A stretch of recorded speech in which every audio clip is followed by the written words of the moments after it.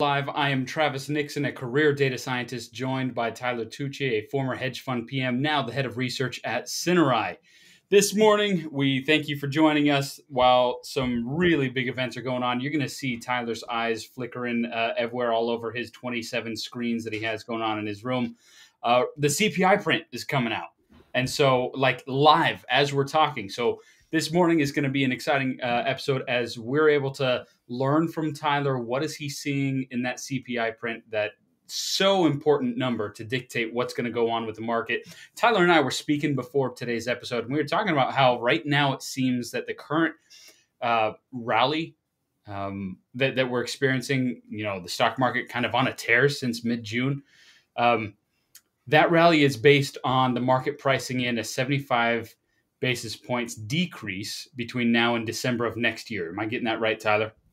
75 basis point decrease between March and December of next year. And that is basically the entire market in one trade is will they, won't they be cutting next year? And CPI print today could affect that view, right? Did. CPI print was flat month over month, which brings us down to 8.5, just 8.5. That's it.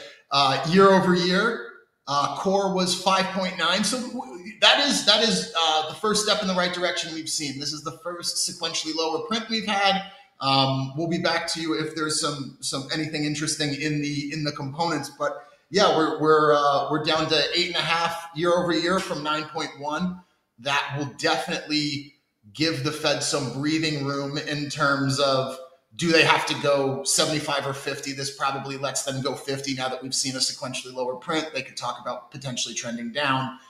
Stocks have thus far reacted quite well to this, obviously, if they're not going to be tightening us into oblivion and the discount rate's not going to be higher, forward equity valuations can do well.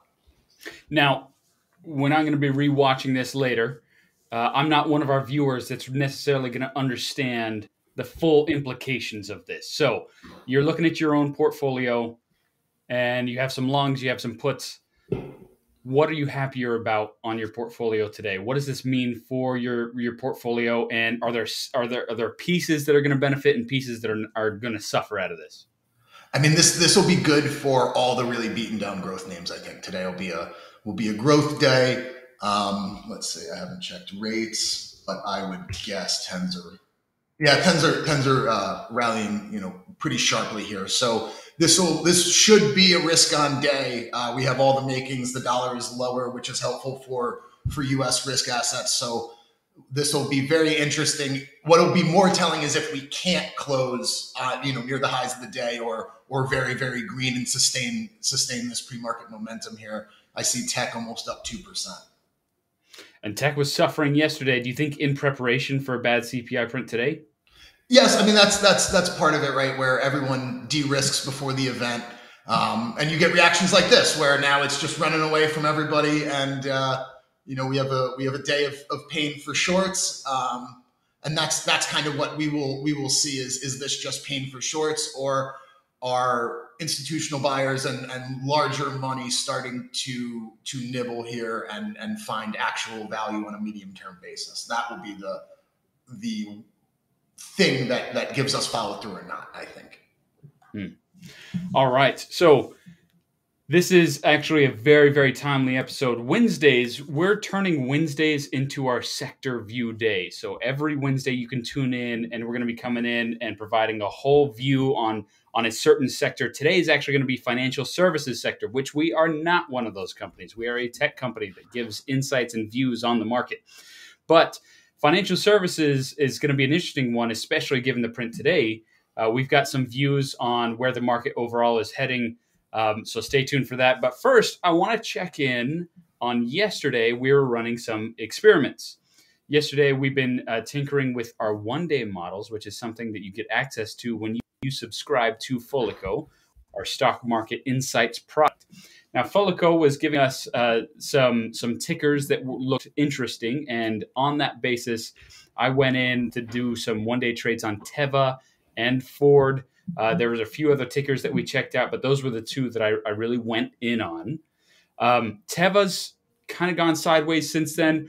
Ford went down. It's rallying here in the pre-market today. Now, remember, these one days are really, it's from the day you receive the data, which would be today, to close tomorrow. So really, it's tomorrow's close that we're talking about when we say that one day, which means that the trades I made yesterday, I'm going to be taking them out this evening, angling towards today's close.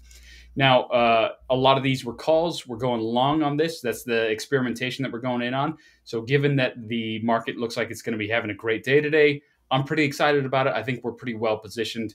But tomorrow, I'll give you that full detail. And if that's working out, we're going to go pretty deep into what we're seeing for the next wave of opportunities on the one day. After this, probably end of next week, we're going to move on to experimenting with the 1 week and best practices to use that.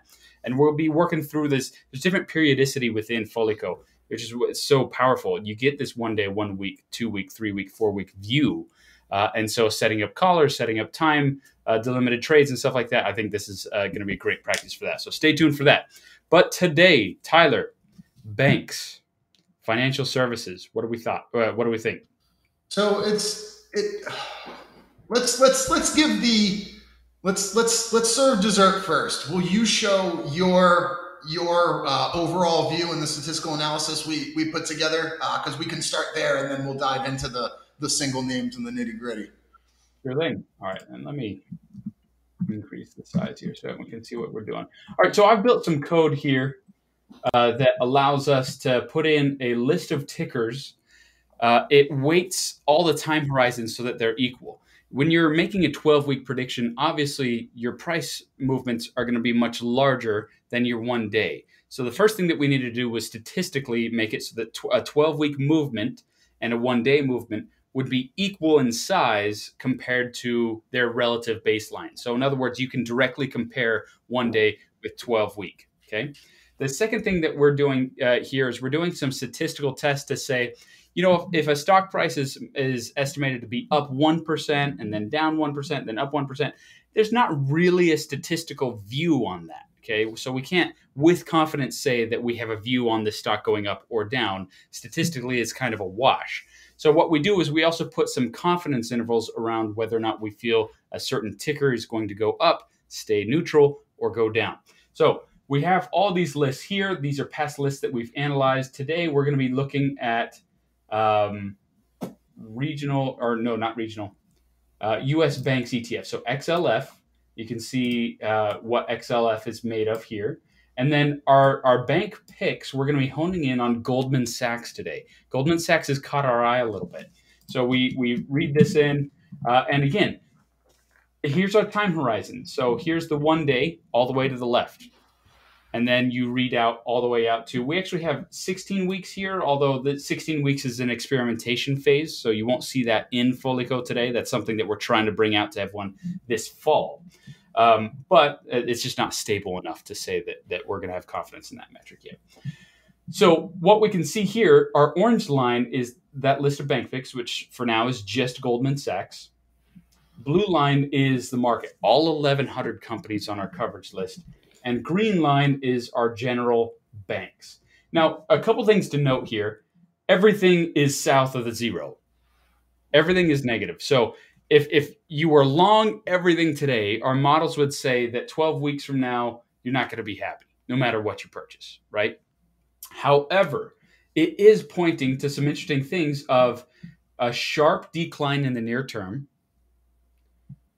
And then from there, at the 3 to 4 week range, it bottoms out and heals for quite some good returns at that. So Goldman Sachs specifically, we're not seeing really that sharp of a downturn. Goldman Sachs, out of all the picks that we've talked about, better in comparison if you were to go long on them now. But banking, we see this 3 to 4 week sideways or sharp downturn, sideways movement, and then a strong rally. Now notice that's a pretty similar story across all of our tickers. If we come in and we do something like tech, just XLK. XLK, let's see. Yeah, XLK is showing a very similar picture, short-term weakness with long-term strength. To me, and remember, go back a couple weeks. Look at our view for FANG, right? We're kind of the crystal tower of tech. And we said that all our models were pointing to a localized bottoming around September. Well, guess what?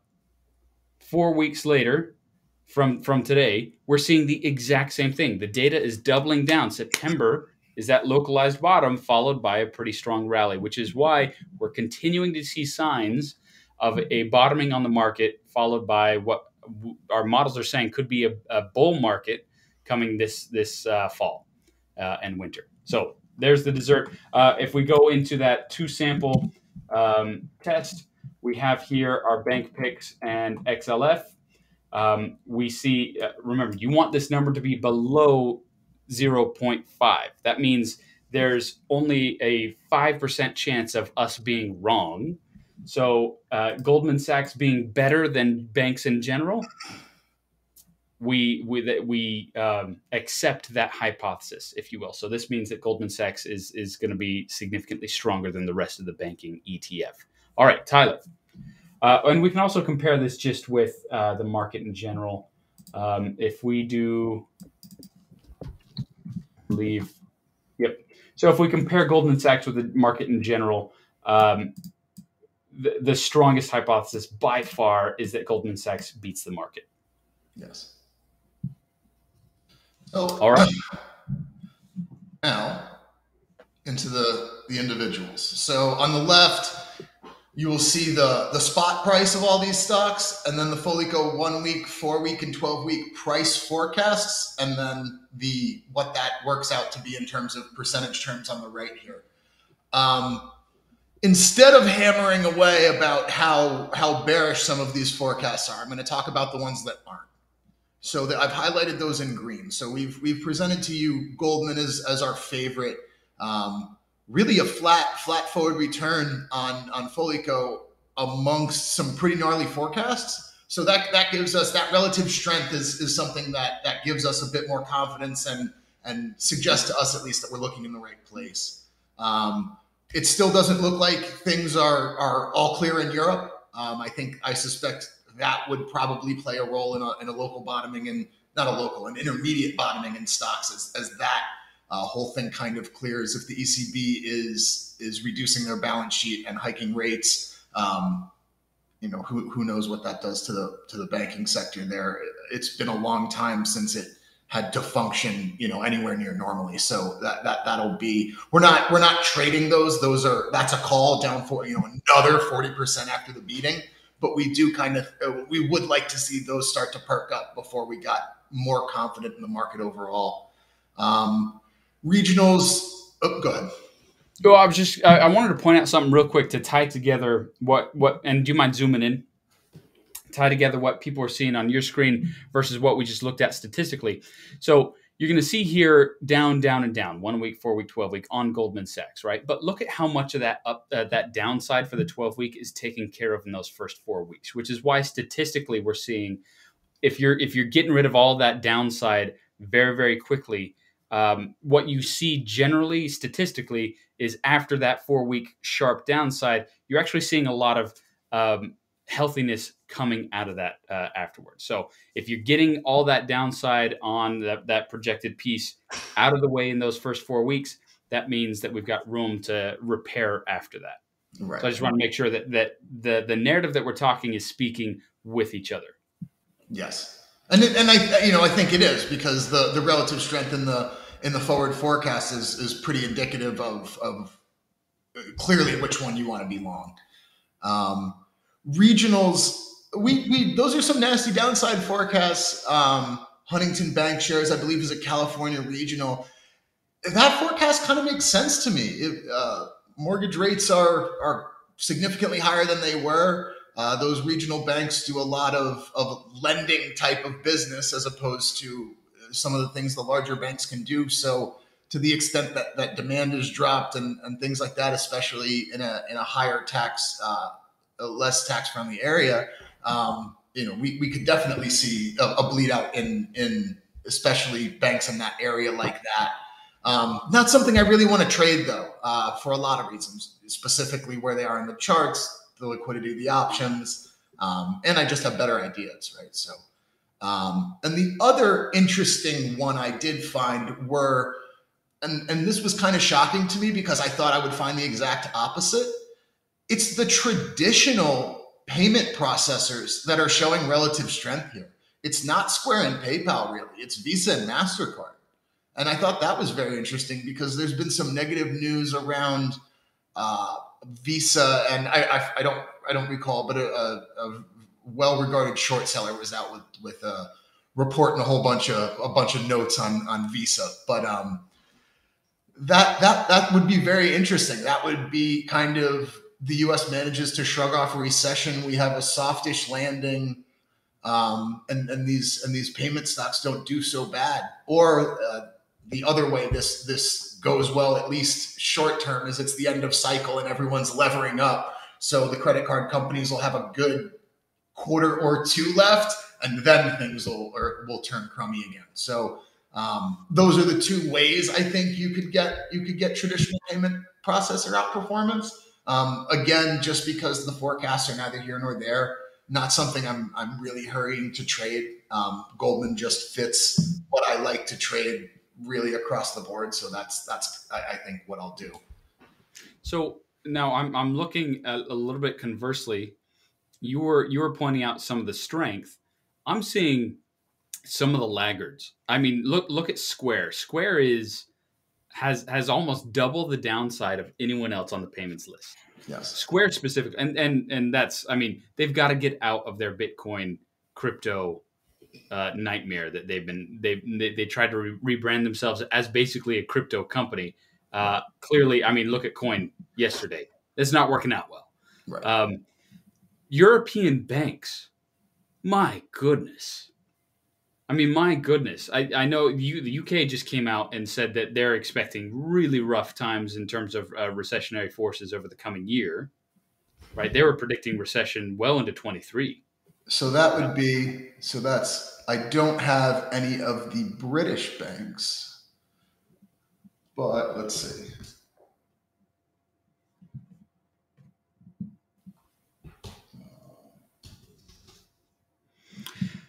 But Europe, I think, has pain to go through. This winter is going to be a rough time for Europe, given the energy crisis that they've got coming on, the conflict in Ukraine.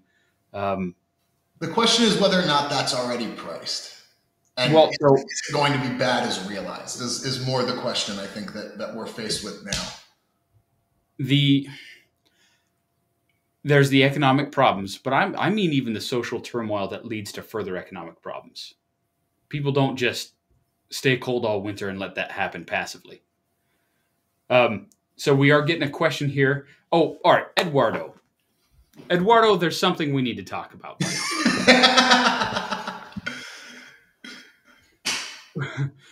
You called out Bumble, and now Tyler and I are very happy individuals.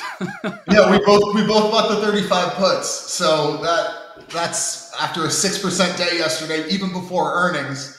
Nice call. So Eduardo, we owe you a drink, buddy, and an expensive one at that. So thank you, thank you for catching that. So this is going to be Foliko Live featuring Eduardo, but we do have a question from Eduardo today.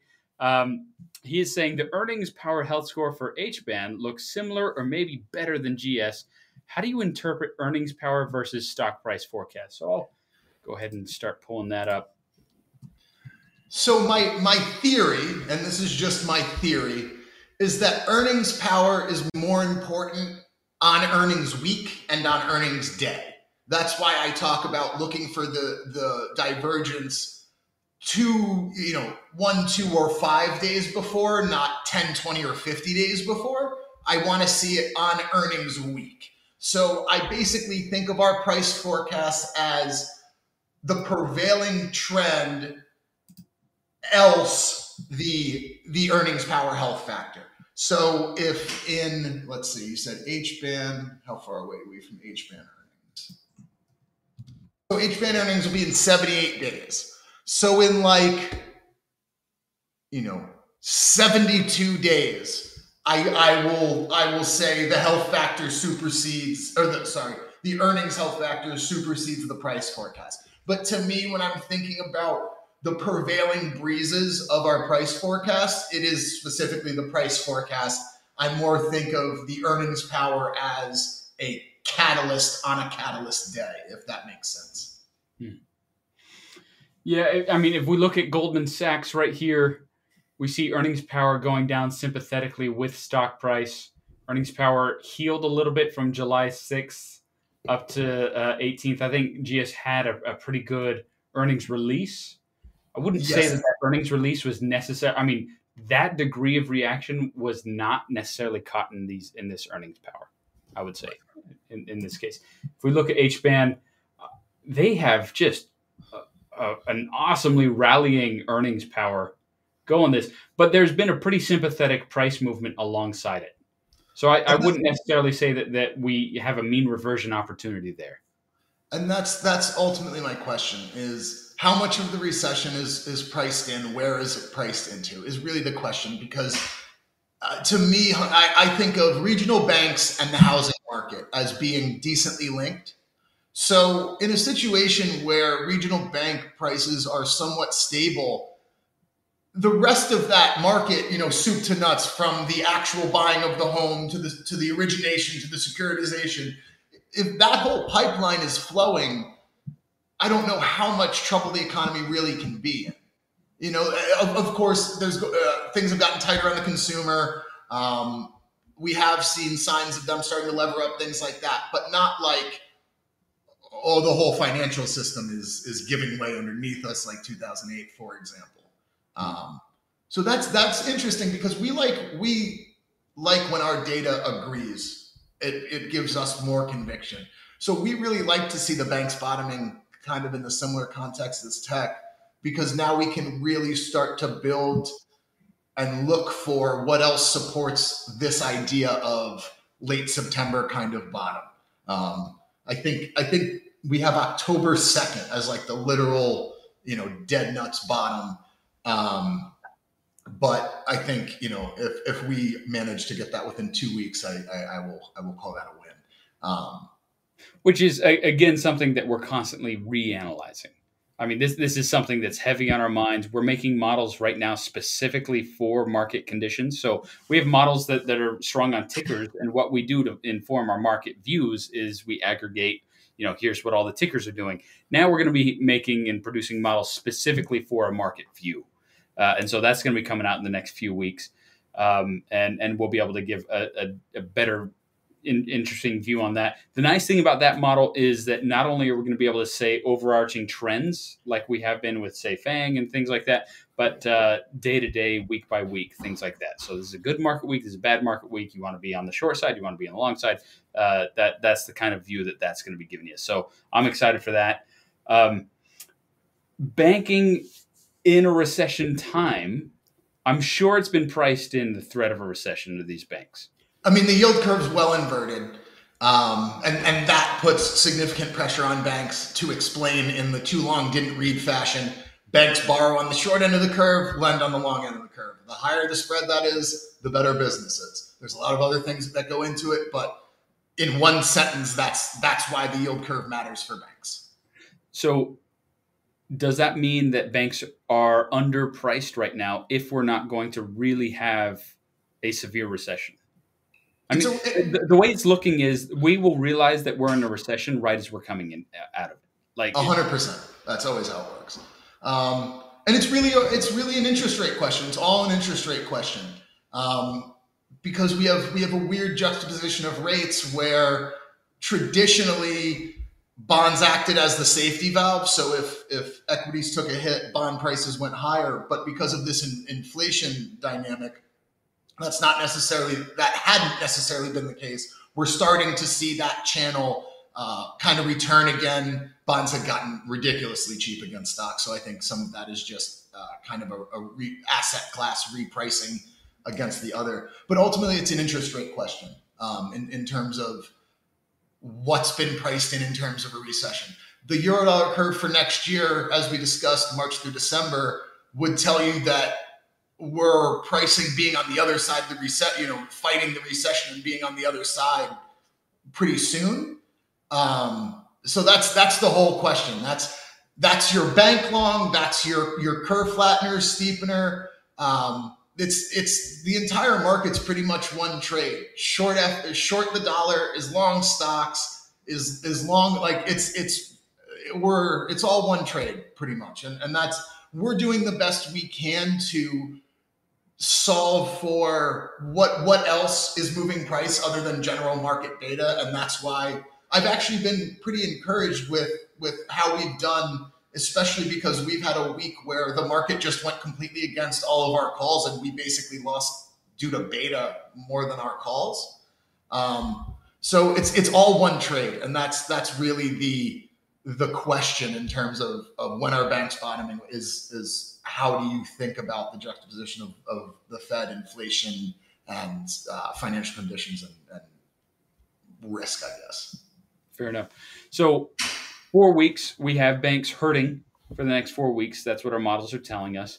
What do we want to look for to validate or contradict that hypothesis? It'll depend on, so first we'll have a Fed meeting in September. We'll see 50-75 there. Just more, I think you need to see more cards is really the problem. If we were playing poker, you probably want to see the turn here, I think.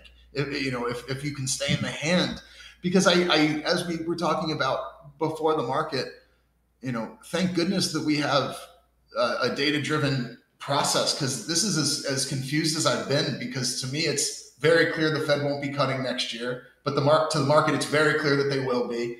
And I think we just need some more information, really, and that's kind of why we've toned back our calls, and our bearishness is the conviction is just less here. And I hate saying that. I want to have conviction 10 trades all the time, but sometimes knowing when you don't have as big of an edge is just as important as knowing when to really put your foot on the gas when you do. So I'm telling you, I keep talking to you about names that I like to short here in the third leg of a bear market that aren't growthy. ABBV, I'm looking at you. Healthcare, looking at you again. I know this is going to get old like semis did, but things like that haven't taken any adversity yet. I kind of think you should focus more there. But aside from that, you can wait. There's nothing, unless you are really looking at companies on a long-term basis, and you think that if you buy them on a 3 to 5 year basis, you can see 100 to 200% upside, and you can start accumulating those companies. But for everybody else, you really can wait. It makes sense. So something we're going to be keeping an eye on. We do need to get going for today. So thank you, everyone, for joining us. This has been Foliko Live. If you have questions for us, please feel free to ask it in the comment section below, and we will address it either at our next live show, or if you want to talk to us live and get that conversation going, join us at 8:30 a.m. Eastern Time, and we'll be here to talk through the market and Foliko Insights every day. Thank you, Tyler, and we'll see everyone tomorrow. Thank you.